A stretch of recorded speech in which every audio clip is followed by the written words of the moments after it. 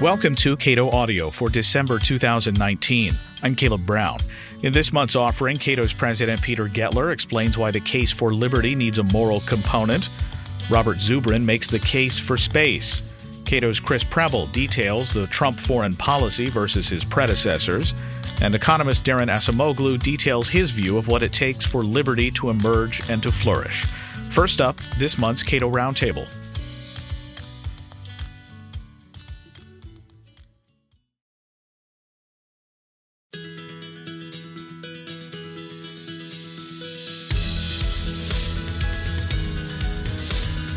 The Jones Act is a federal law that governs shipping among the U.S. states, and it's not a particularly good piece of legislation for reasons that we will learn in just a moment. We're talking with Inu Monik, a visiting scholar at the Cato Institute, and Colin Graybell, policy analyst at the Cato Institute. So, Colin, you've been digging deep into this subject for a long time. The Jones Act is a near 100-year-old law, and I got to say, the first time I think I ever heard of it was 5 or 6 years ago, recording for a Cato Daily podcast shortly after some problems that Puerto Rico was having. This was before hurricanes. It was just the regular problems that Puerto Rico is having with debt and spending. So tell us why the Jones Act is so problematic, and why should our listeners care? Well, let's review what the Jones Act is, first of all. The Jones Act, we use the Jones Act to refer to Section 27 of the Merchant Marine Act of 1920, which mandates that vessels transporting goods, merchandise between 2 points in the United States have to meet 4 conditions. These conditions are that the ships have to be U.S. flagged and registered. They have to be at least 75% U.S. owned. They have to be at least 75% U.S. crewed, with the remaining 25% comprised of permanent residents, green card holders. And the ships have to be built here in the United States. So if we just go through those provisions one by one, number one, it has to be U.S. flagged. Well, how many U.S. flagged ships are there? There are about 180 U.S. flagged ships in the world. How many ships are there in the world? Something like 40,000. So right there, the amount of competition is dramatically reduced. But it goes even further, because of those 180 ships, there are only 99 that are built here in the United States. So there are only 99 ships in the United States that are capable of transporting cargo between 2 U.S. ports. So this is obviously much less competition. 99 ships from the world's largest economy. Of those 99 ships, 57 are oil tankers. So we have 40-some ships to service the needs of the United States. So if you have less supply, less competition, and you have to buy these U.S.-built vessels, which can cost up to 5 times more than those built overseas. Well, it only takes an elementary understanding of economics to understand what happens when competition is reduced and the costs are increased. You're going to have very high shipping rates. So how high? Well, anecdotal evidence suggests that these shipping rates can be anywhere from 2 to 3 times more than what you would pay with a foreign flag ship. The Federal Reserve Bank of New York in 2012 released a report that found that to ship a container of household items from New York to Puerto Rico was twice as expensive as the same shipment to Jamaica or to the Dominican Republic.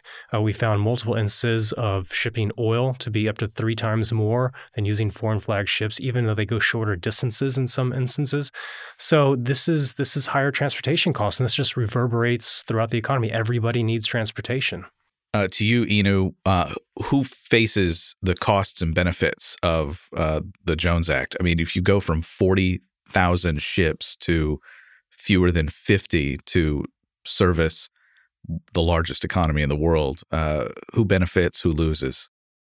Well, I would say the Jones Act is a perfect example of a law where you have very dispersed costs and really concentrated benefits. So the people that are benefiting from this are really the people who have lobbied very hard to maintain restrictions on foreign vessels from being able to provide shipping services in the United States. So shipbuilders have benefited from the U.S. build requirement in a sense, even though we can show that they haven't actually benefited because shipbuilding hasn't increased in the United States and has actually been on the decline since the Jones Act was put into effect in 1920. And then also we have shippers who essentially benefit because they have a captive market in the Jones Act fleet. And this is essentially why they don't want things to change, because they've invested in Jones Act vessels, and any change to that would make them far less competitive, right?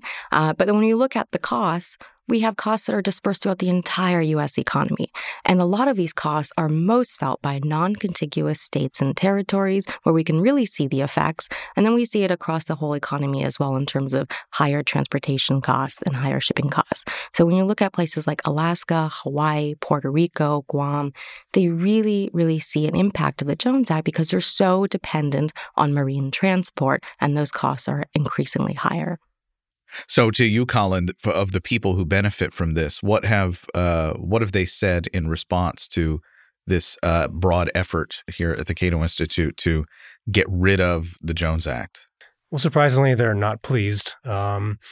Cato has increasingly featured in the debate about the Jones Act, and that's been reflected in some of the debate on Capitol Hill. There were hearings last year. I know that Cato's name was mentioned several times in some of these hearings held about maritime matters and the Jones Act. We had an op-ed published against us in a prominent maritime publication earlier this year from a former CEO of a Jones Act carrier that was just replete with errors and just flat out lies and untruths. We are regularly attacked on social media. They're displeased because they've had the status quo. The Jones Act has largely gone unquestioned. It's been almost a permanent feature of the U.S. landscape for nearly 100 years, and they're not used to scrutiny, and they do not appreciate it. So what's the best argument they put up there? So you hear a variety of arguments in favor of the Jones Act. You will hear arguments that it supports 650,000 jobs. The math behind that they will never show. They will claim that consultants have produced reports showing this, but they will never release those reports and show the math behind how they calculate that. They will say that it is, but really they cannot make the argument on economic grounds. Every serious economist and every group of any standing from the U.S. International Trade Commission to the OECD that has examined the Jones Act, they invariably find that it is a net cost to the U.S. economy. So what invariably happens is that the Jones Act proponents retreat to this national security argument. And this argument takes two forms. The first is that they say, absent the Jones Act, our waters will be filled with foreign mariners, all of whom are potential terrorist threats.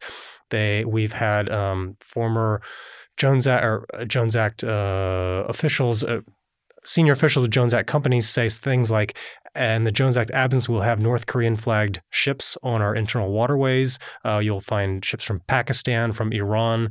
You'll have terrorists up and down the Mississippi, et cetera, et cetera. This is a ridiculous argument. There is no prohibition in the Jones Act against foreign flag ships being in U.S. waters. Remember, all it says is they cannot transport goods between two U.S. points. It doesn't say anything about their ability to be here.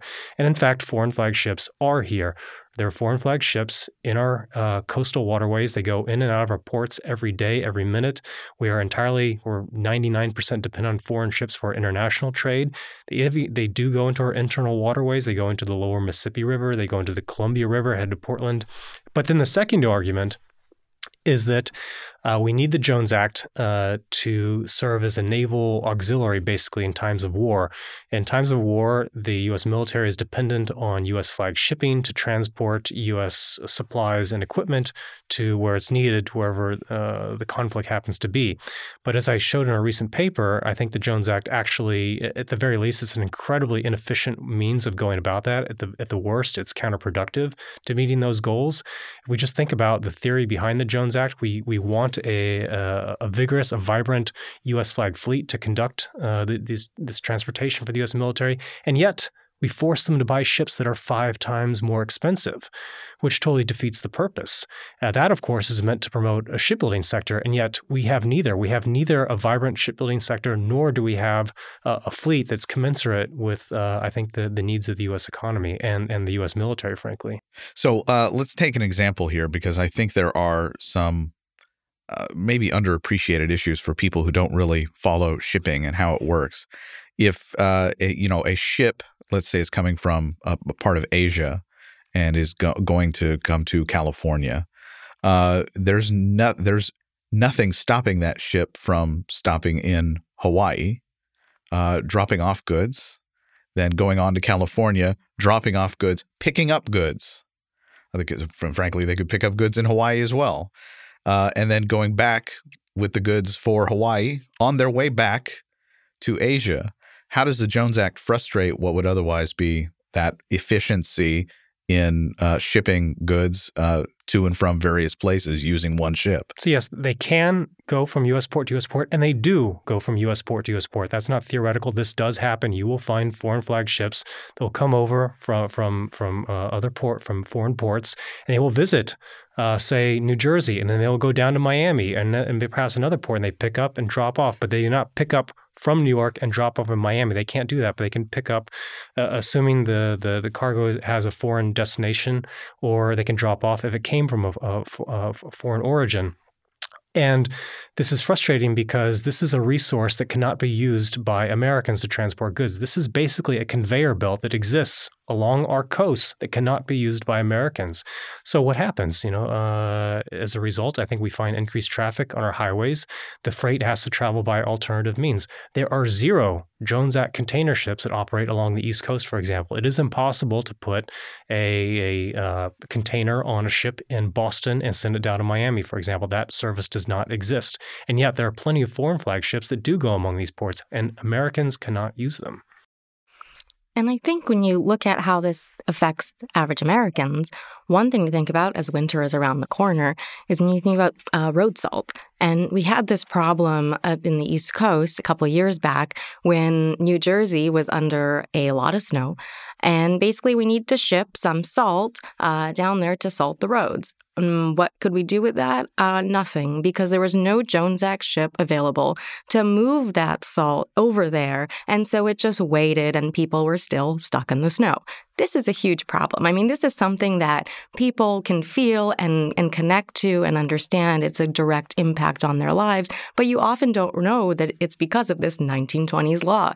But it does affect people every single day, and this is one of the practical implications of something like this. And in this particular example, it was salt, but this happens over and over and over again with many different products. For example, Puerto Rico is 100% dependent on foreign natural gas to meet its electricity generation needs. It uses natural gas for about 1/3 of its electricity generation, and it's 100% foreign sourced because it cannot buy American natural gas because the ships do not exist. There are 0 Jones Act eligible liquefied natural gas carriers in the Jones Act fleet. But it's not just LNG. There are 0 asphalt carriers, for example, in the Jones Act fleet, which means Hawaii has to import 100% of its asphalt. The U.S. is one of the world's actually largest exporters of asphalt, and yet we cannot transport to other parts of the United States. There are 0 liquefied petroleum gas carriers. This means propane, butane. The U.S. is the world's largest exporter of propane, and yet Hawaii has to import it from as far away as West Africa because the ships do not exist to transport it there. There are 0 livestock carriers, which means that when Hawaiian cattle ranchers want to send their cattle to the West Coast to feedlots and for processing, that they instead have to put them on so-called cowtainers.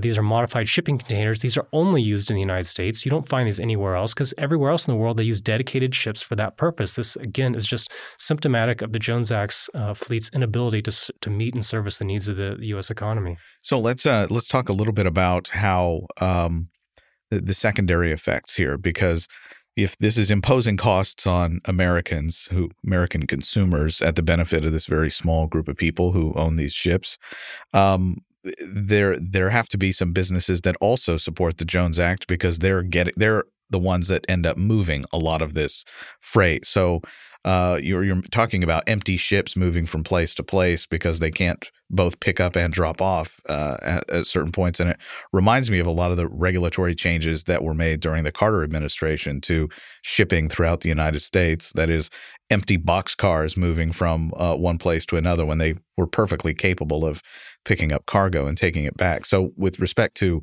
the shippers, interstate shippers in the United States that are not ships, who benefits there? Well, I think you can really see this in the example of Puerto Rico. And here you can see that you've, in effect, created these oligopolies because you only have a few companies that are able to service the island. And when you look at what's happened there, you had a price-fixing scandal where people were convicted because of this, because there's no transparency in how those prices are actually created for shipping things. And even economist Paul Krugman had said that, part of the reason that Puerto Rico is having so many economic troubles is in part exacerbated by the Jones Act. And this is a big portion of it. So you have these few shipping companies that basically have Puerto Rico as their captive market, and they get to control the prices. And there's no way for people in Puerto Rico to be able to compare prices because they have no competition in that market at all. So in the Puerto Rico market, there are two carriers that have 85% of the market, of the shipping of the container capacity. In Hawaii, there are basically two carriers that serve Hawaii. That is Pasha Hawaii and Matson. In the Alaska trade, you have two carriers. You have Tote Maritime and you have Matson. So we have duopolies and, best case, oligopolies all over the place. And again, the invariable result of this, of reduced competition, is going to be higher prices and ultimately that are borne by the consumers in these non-contiguous states and territories. So what about people who ship over land in the United States? It seems like they are picking up some of the slack here. You would think so. That's an interesting point. A lot of people ask, so do the truckers and do the railroads support the Jones Act? And the honest answer is I don't know.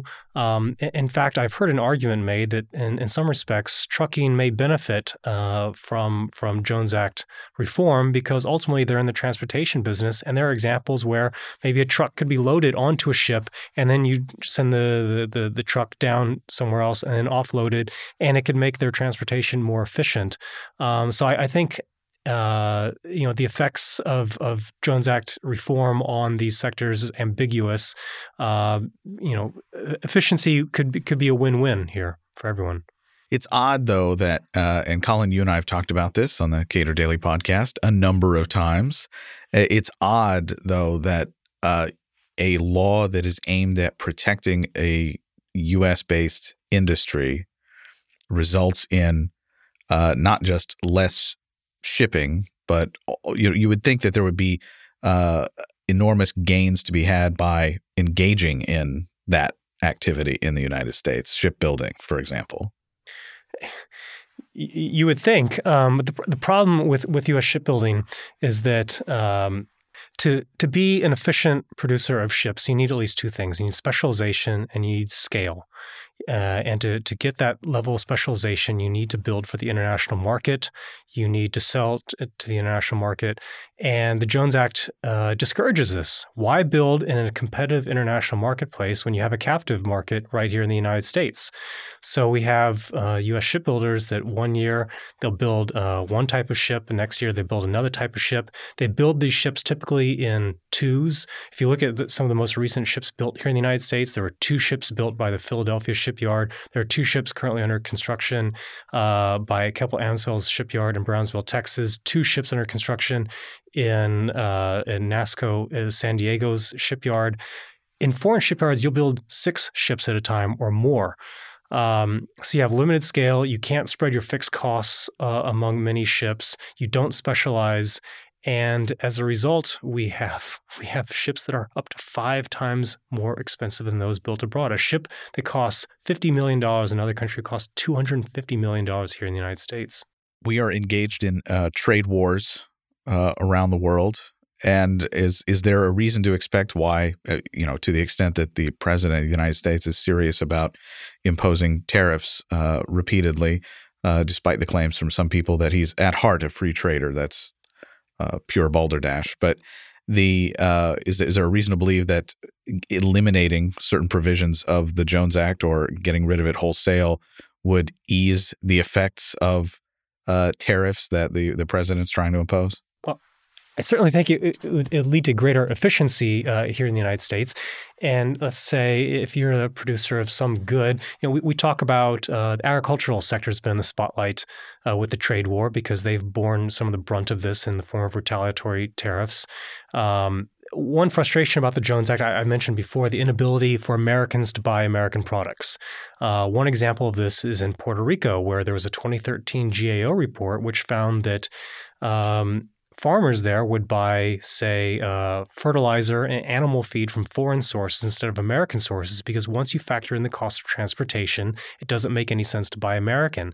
It mentioned the importation of corn and potatoes from foreign sources instead of the United States, despite our status as an agricultural superpower. And I think it's no wonder that the American Farm Bureau in 2015 endorsed John McCain's effort to repeal the Jones Act because they recognize that this imposes significant costs in the agricultural sector. And it's not just agriculture. This, of course, is felt across the United States economy. So I think to the extent that it increases these efficiencies and increases new markets in the sense that they could actually sell to other Americans, that's a win and could ease some of the pain from this trade war.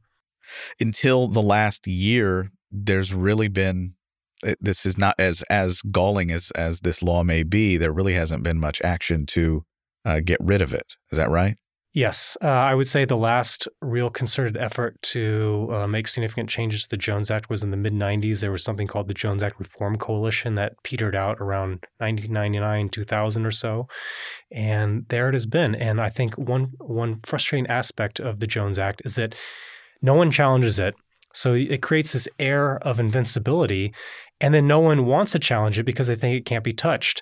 And it's just this self-reinforcing phenomenon where no one confronts it, so everyone thinks it can't be reformed. So then there's a further disincentive to actually going after it. And I think here at Cato, we said, well, it's enough, and somebody has to do it. Why not us? So who in Congress recently, was it Mike Lee that introduced a clean repeal bill? Mike Lee has introduced two pieces of legislation that would address the Jones Act. The first was just a straight repeal bill, as you said.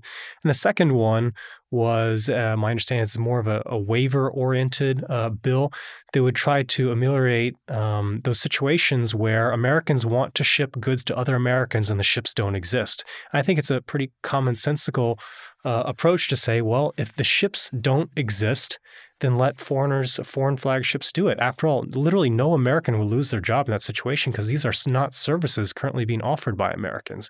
And then also there's the prospect of some action in the House where Representative Ed Case of Hawaii has said that he intends to introduce a bill that would ameliorate the effects of the Jones Act on his state.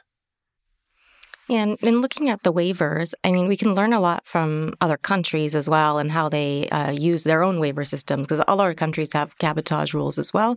And in Canada, one thing that you see there is when a ship is needed and it's not within, the Canadian cabotage rules, what you can do is request a waiver for economic grounds. So if you don't have anything, you can say, look, it's actually inefficient and we need to have this ship and it doesn't exist. So can we please get a foreign ship to do this? And yes, they grant waivers based on that. But in the United States, all of this is wrapped up in this national security argument.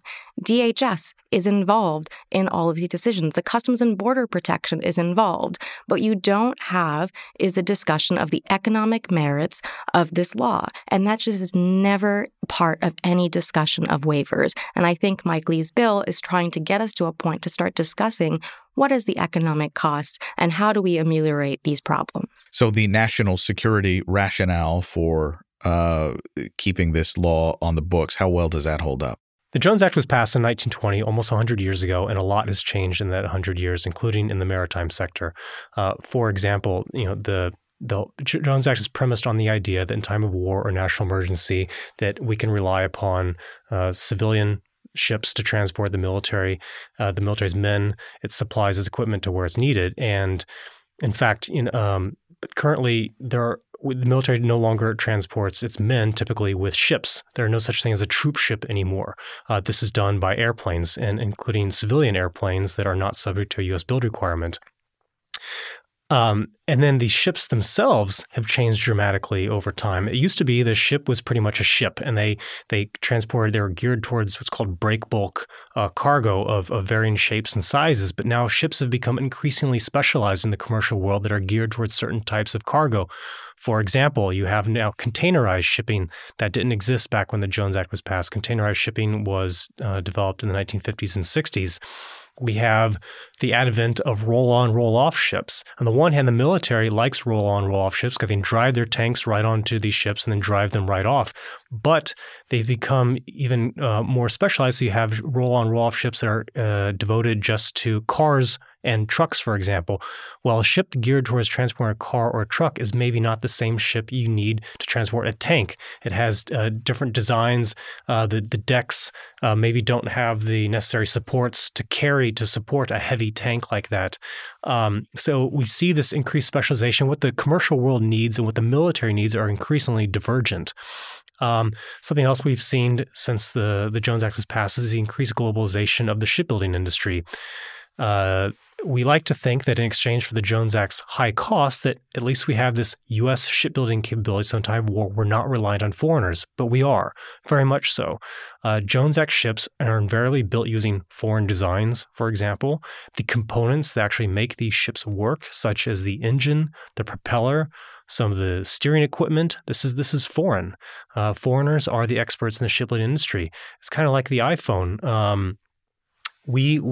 China assembles these parts, but the components and the designs are all foreign. And we're kind of the China of shipbuilding, and that we just assemble these parts, but we do it at extremely high cost. So in time of war, we're still dependent on foreigners. We have not avoided that. So there have been lots of changes since the 100 years, but the Jones Act does not in any way reflect those changes, and it's really time for a reexamination to see how well it aligns with our national security needs. Yeah, and I would make a broader point about national security as well, and thinking about who we ask for help when we are in a crisis or when we have to go to war. We call upon our allies, and they help us, and they have been in many conflicts with us, have helped us during many hurricanes and storms. But why is it that when we need a ship, we can't ask one of our allies for a ship and they can't service our economy? It just doesn't make any sense when you think of it. Yes, you can go and fight a war with us and die with us, but you can't ship between 2 points in the United States. This is part of a big problem of how we think about national security and the Jones Act. When you have some of our strongest allies who are at the top of technological innovation and shipbuilding, why can we not buy their ships? This is a fundamental problem of the Jones Act that we have to address. And as many of our foreign policy scholars here at the Cato Institute will say up front in many conversations, trade is one of the most important tools of diplomacy and foreign policy that we have. Ian Umanak, a visiting scholar here at the Cato Institute, and Colin Grabow, policy analyst at the Cato Institute. They're both in the Herbert A. Stiefel Center for Trade Policy Studies. And you can find out more about the Jones Act at our website, cato.org.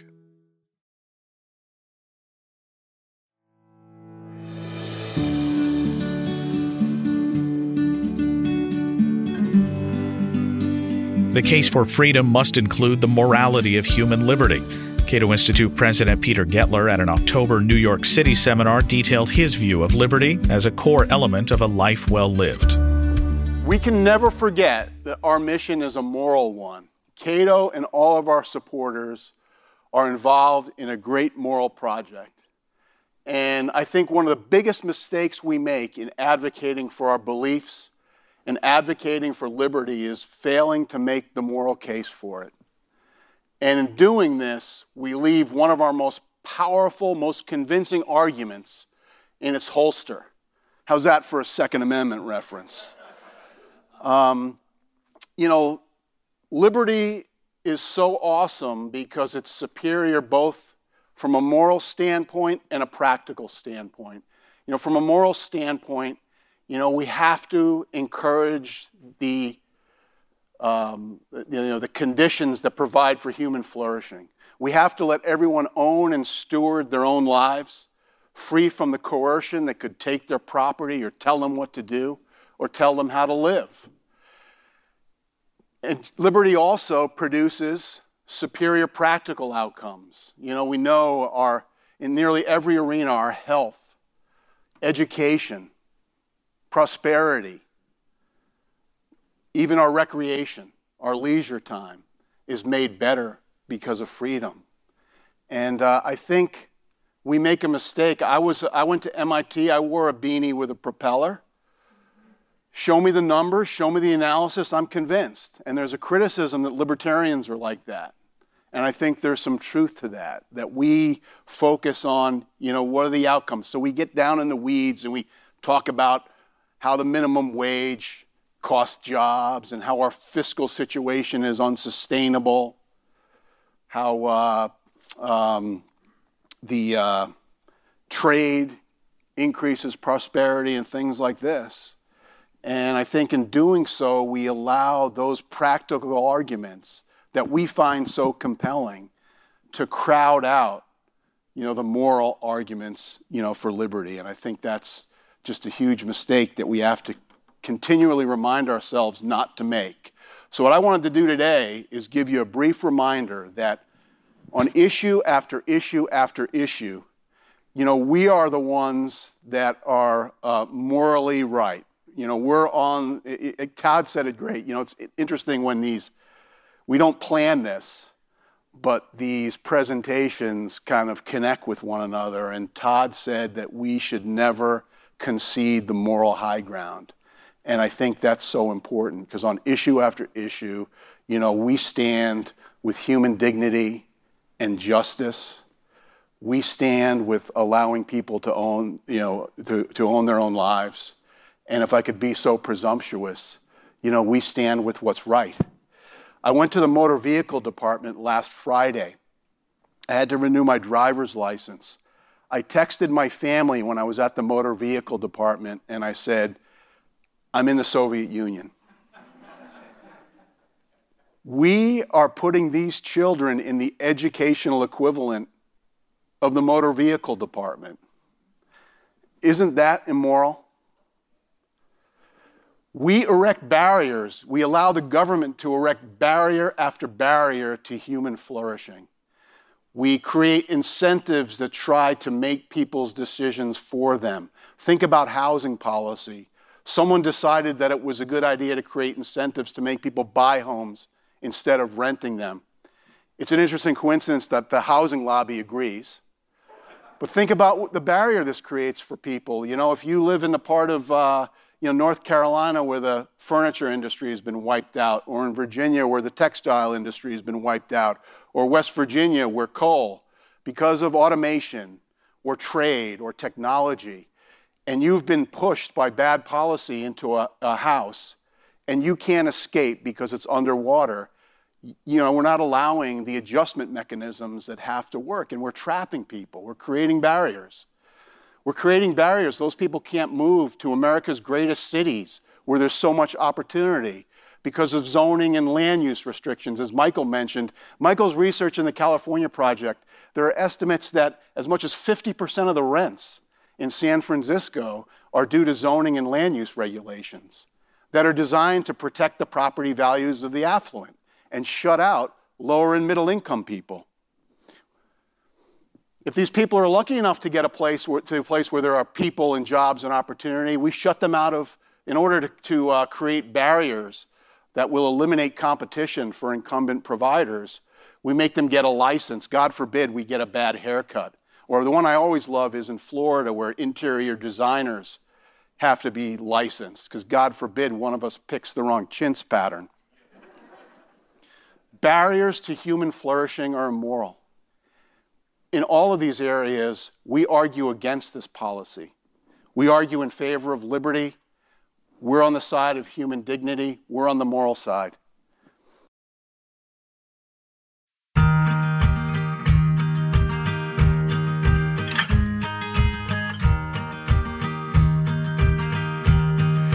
In his new book, The Case for Space, Robert Zubrin tells the amazing true story of how hard-driving entrepreneurial ventures like SpaceX and Blue Origin have accomplished what was previously thought of only as a capability of major power governments, space exploration.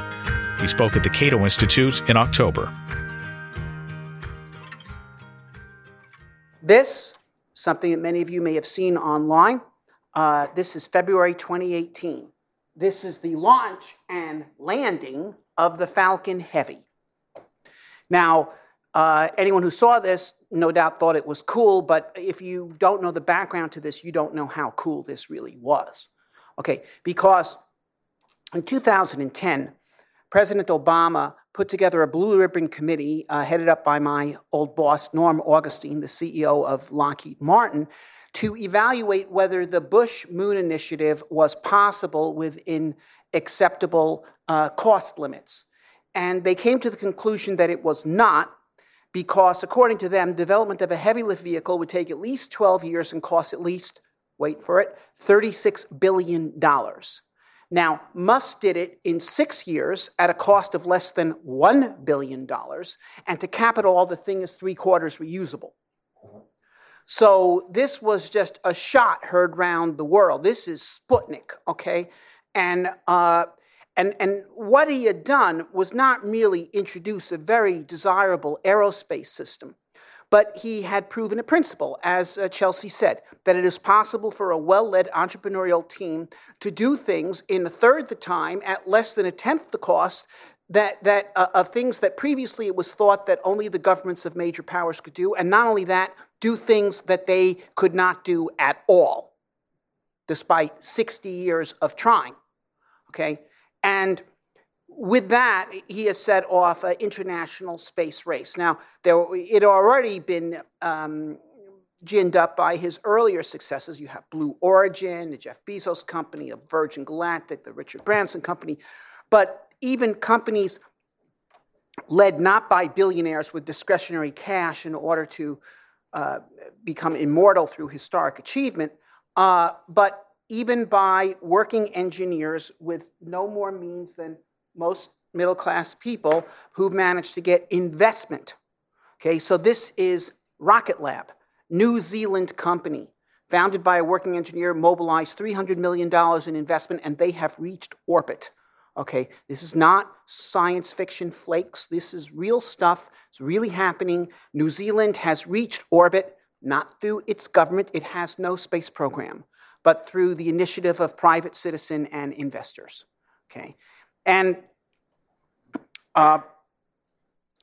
because this race has been unleashed, this is going to be self-driving. First of all, Musk himself is remarkable. Okay, even as he has reduced the cost of space launch by a factor of 5. That is, the cost of space launch went down a lot from Sputnik through the Apollo landing as we became competent in the various space flight technologies and pretty much developed a whole bag of tricks during that 12 years of the initial space race. Okay, and that was done by the governments, no two ways about it. But they were serious, they got the job done, and they reduced the price of space launch from millions of dollars a kilogram to $10,000 a kilogram. But there it stayed for 40 years until 2009, flatlined. But between 2009 and now, in the last 10 years, it's fallen from 10,000 a kilogram to 2,000 a kilogram. But Musk is even trying to make that obsolete. Okay, he's working on a new propulsion launch system called Starship, which we'll talk about a little, which will be fully reusable and will knock down the cost of space launch by another factor of 3. So we're headed towards $700 a kilogram, or even $500 a kilogram. And the cheaper launch is, the more launches there are going to be. That's elementary economics. It's cheaper, more people will do it. Last year, there were about 100 satellite launches in the whole world.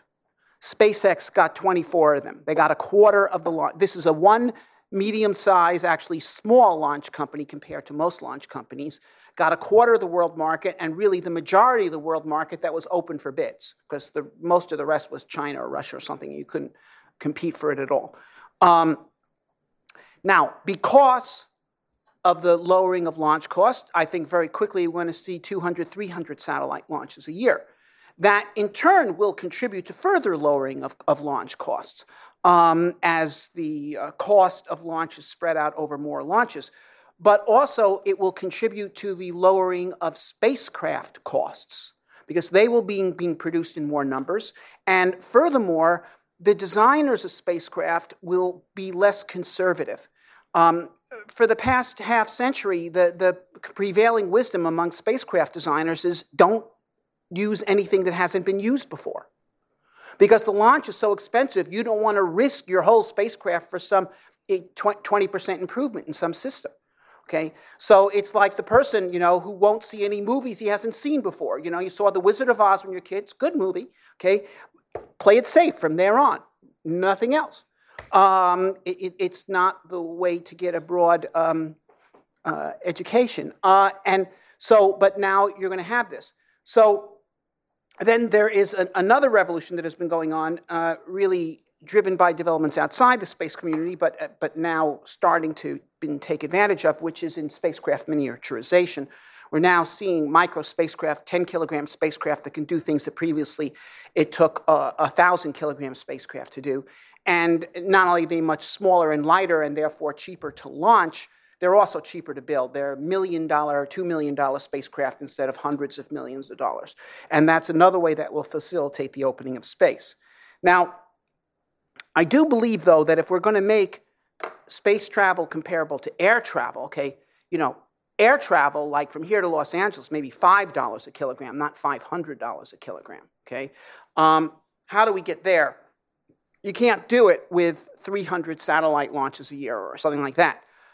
But reusable launch vehicles opens up a new market altogether, which is surface-to-surface flight on Earth. For the past 3,000 years, people have made money on the ocean. And some have made money actually taking wealth from the ocean, for instance, by fishing or sponging or something. But far more wealth has been developed on the ocean by using the ocean as a global low-drag medium for commerce. The ocean connects every port on Earth with a lower drag medium than is available on land in general. And that's where the serious money in maritime activity has been. Well, space is a zero-drag medium collecting every point to every point. And you can travel from anywhere on Earth to every other place on Earth in less than an hour if you go through space. This, of course, is unthinkable with expendable vehicles, but it becomes rational with, conceivable anyway, with reusable vehicles. And I've run the numbers. Now, of course, we won't see this everywhere to everywhere. It probably is going to have to be from ports so you can launch offshore and land offshore, so not have all the noise of rockets in the city. But the Starship, if it was used as a transport of this kind, I've worked the business case out, and they probably could make this thing work with a ticket price Los Angeles to Sydney of $20,000. Now, that is more than I've ever paid for an airplane ticket. Okay, but that is the price of a first-class ticket Los Angeles to Sydney right now. And all those people get for that money is a tablecloth, a free drink, and, well, that's what they get. And whereas this, you're getting there in less than an hour instead of in 15, and you're getting half an hour zero gravity, and the stars are spaced out your window. Okay, that could be. All right, and now, instead of hundreds of flights per year, we're talking hundreds of flights every day. Okay. Now, and as they become more common, if you get a bigger market like this, then you start making space craft components at costs of other things. A rocket engine is less complex than your car. But your car costs $20,000 or something, a rocket engine you're not going to get for less than millions. Why? Because one is a mass production item and the other isn't. But if you start producing rocket engines not in ones or twos, but in thousands, tens of thousands, then they become cheaper, and all the other flight systems, same thing. Now, and this will open up the way for orbital commerce. Things like orbital research labs, even orbital manufacturing, which were demonstrated in principle on the space station, but could not remotely be commercial because of the tremendous costs of the space shuttle and also the bureaucracy of the space station.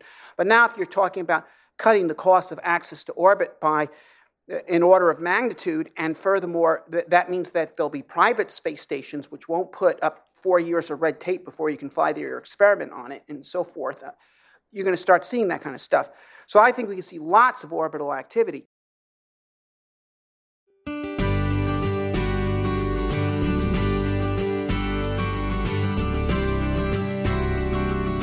As a candidate, Donald Trump said the prevailing American foreign policy consensus was a complete and total disaster. He vowed to shake the rust off of American foreign policy and promised that his administration would be guided by putting American security and American interests above all other considerations. In the new Cato book, Fuel to the Fire, How Trump Made America's Broken Foreign Policy Even Worse and How We Can Recover, the authors show how the Trump administration has remarkable continuity with previous administrations. Chris Preble is among the authors of the book. He discussed the Trump foreign policy in October. I go back to Trump's major foreign policy address at the Mayflower Hotel on April 27, 2016. In that speech, he said, among other things, that since the Cold War, quote, foolishness and arrogance led to one foreign policy disaster after another, unquote. He promised to look for talented experts with new approaches and practical ideas, not those who have perfect resumes but very little to brag about except responsibility for a long history of failed policies and continued losses at war. And I put emphasis on losses at war because I'm going to come back to that in a little bit.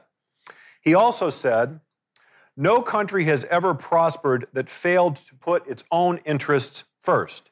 Both our friends and enemies put their countries above ours, and we, while being fair to them, must do the same. So that last phrase you may recognize, that's the essence of America first. That's a phrase that Trump first uttered during that speech in April of 2016, but that has been repeated a number of times since, including in his administration's national security strategy, which was issued in December of 2017. The strategy is called an America First national security strategy. So whether he knew it or not, Donald Trump was assailing what Samuel Huntington at the dawn of the post-Cold War era called primacy. Primacy, that's the dominant foreign policy paradigm under both Republican and Democratic presidents ever since. There was a famous document, a draft Pentagon guidance in 1992 that elaborated the goals of this post-Cold War foreign policy. The object was to prevent the reemergence of a new rival capable of challenging U.S. power in any vital area, and those vital areas are generally thought to be Europe, Asia, and the Middle East. The U.S. would do that by retaining preponderant military power, not merely to deter attacks against the United States, but also to discourage potential competitors, including even longtime allies like Germany and Japan, from even aspiring to a larger regional or global role. And that's, again, a direct quote. So that was the plan and the vision. And in the book, in Fuel to the Fire, we trace the history of how this actually played out in practice since. The highlights or lowlights, if you prefer, include numerous foreign military entanglements, large and small, from Somalia to Bosnia to Kosovo to Afghanistan to Iraq to Libya and now Syria. And then we explain, we sort of survey quickly this 20 or 25-year period, and then we explain why these failures abroad stem in large measure from the flaws inherent in primacy as a grand strategy. I'll call attention to three in particular, three flaws in primacy. The first is a tendency to exaggerate dangers in order to mobilize and sustain public support for protracted overseas adventures. Second, an overuse of the military at the expense of the many other instruments of American power and influence. And third, a persistent burden-sharing problem which had steadily eroded public support for U.S. foreign policy over time. Now, Donald Trump spoke mostly of the third problem, free riding, but he seemed content to solve that through better deal-making and negotiation, his famous art of the deal. And so most recently, we've seen this play out in his claim, his claim that Saudi Arabia will pay for the deployment of additional U.S. troops to the kingdom, for example. But there are other signs that Donald Trump's critique of U.S. foreign policy is different from ours. For example, he plays into public fears, especially of terrorism, and he boasts of dramatically increasing U.S. military spending spending, and even of expanding U.S. foreign wars, which suggests that he isn't really critical of the U.S. wars per se, but rather the manner in which they've been fought, or even more specifically, he's mad that we're losing, but not winning. But that doesn't mean he's necessarily opposed to the wars per se. And I think that really plays into primacy's flaws. Let me just read one passage, and then I'll kick it over to John. As we say in the book, the track record alone should have prompted some reflection on U.S. foreign policy. After all, while the United States of America is obviously a powerful country, it is not omnipotent. It hasn't discovered a magic formula for deploying force with such surgical precision that it can easily shape the international system in a way that works for everyone's benefit and harms no one. With respect to U.S. efforts at regime change, for example, Admiral Mike Mullen, former chairman of the Joint Chiefs of Staff, noted in 2016, "We're zero for a lot." Military historian Andrew Bacevich similarly concludes that having been at war for virtually the entire 21st century, the United States military is still looking for its first win. Unsurprisingly, others around the world don't trust the United States to perform the role of disinterested global policeman. Many, in fact, don't even believe U.S. leaders' professions of good intent. But let me close with this passage. For the most part, we write, U.S. leaders mean well. They are often motivated by a genuine desire to shape the international system in ways that are conducive to peace and prosperity. But they err in believing that they have the capability to do great things, and they end up causing harm. By privileging the military over other instruments of U.S. power and influence, primacy undermines Americans' safety.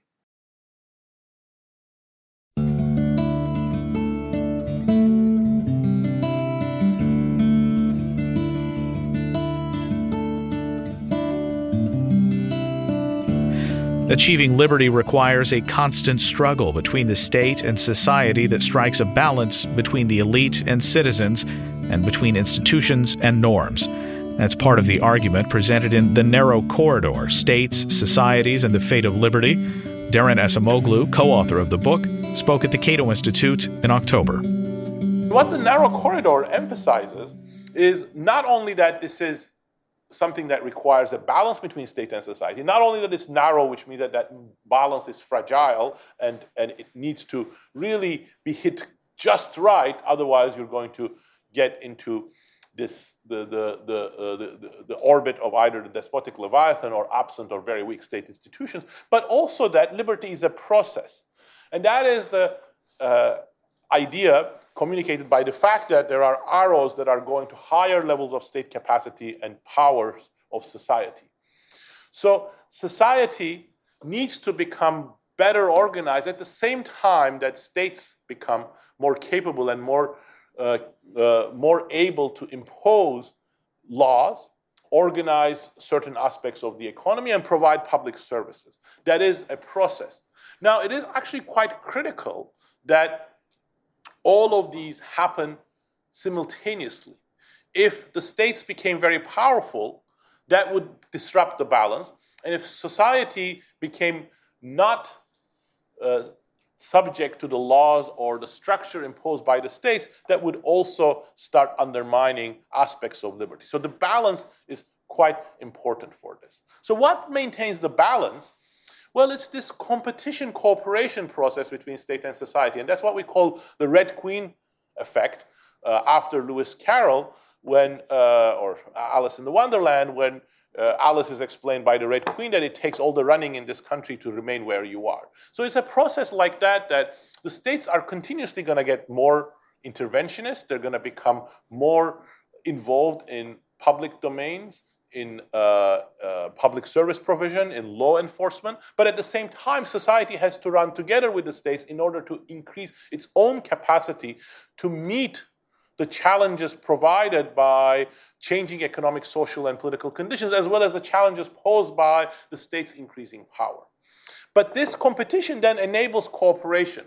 So trust in institutions, just like the protest that I showed in the previous slide, is actually a recent phenomenon. People trusting that institutions are there to serve them, the police or the security forces or the judiciary actually is responsible for looking after their own welfare. That's also a very recent sort of idea. And that trust has its origins in the Red Queen effect, because if you could not keep up with the state, you would not trust it either.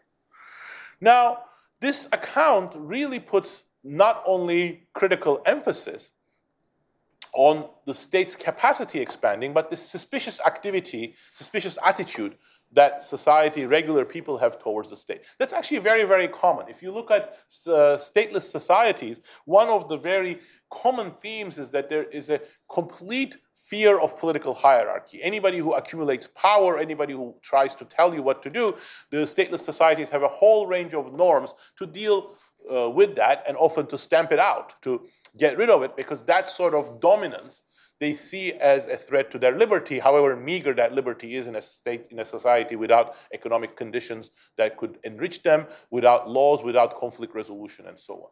But it's also there in the critical phases of the building of the state capacity. So what I'm showing you here is one of the most important tools for controlling state power that Athenians had.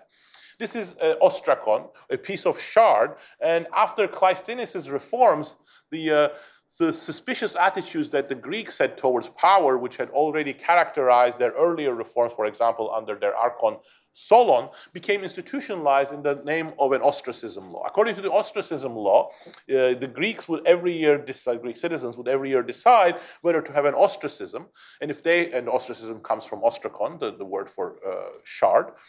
And if they decided to have an ostracism, each Greek citizen would write the name of somebody on a piece of broken pottery, and then whoever name was represented most would be exiled from Athens for 10 years. And this is from the ostracism of Themistocles. Themistocles is the closest thing that Athens has to a hero. He saved Athens twice. He was the one who understood first the Persian threat. He organized the army. He led the army in an amazing battle against the Persians, saving Athens, and then he identified Sparta as the real enemy for Athens, and he fought for that for quite a long time. But at some point, the Athenians thought that he was getting too big for his britches, he was getting too powerful, too influential, and they thought that was inconsistent with Athenian democracy, so they ostracized him. So this is actually quite a telling story, because it captures what really made Athenian democracy and the amazing flourishing of liberty that happened in Athens. It wasn't a state imposition, and it wasn't just a sort of a libertarian idea that society does something. It was the simultaneous evolution of state capacity and society's tools for controlling the state. Both Solon and Cleisthenes and many of the critical leaders of Athens simultaneously weakened the elite and strengthened state institutions, while at the same time providing new tools based on existing norms and political traditions of the Greeks in order to get society more involved in politics.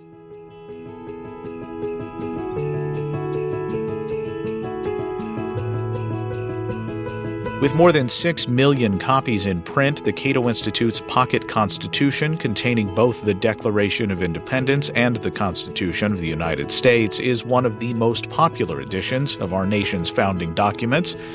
It has been held up by senators at press conferences and by representatives during floor debate, found in federal judicial chambers across the country, and it's appeared at conferences on constitutionalism across the globe. And you can buy yours today at cato.org. That will do it for this edition of Cato Audio. I'm Caleb Brown. Talk to you again next year.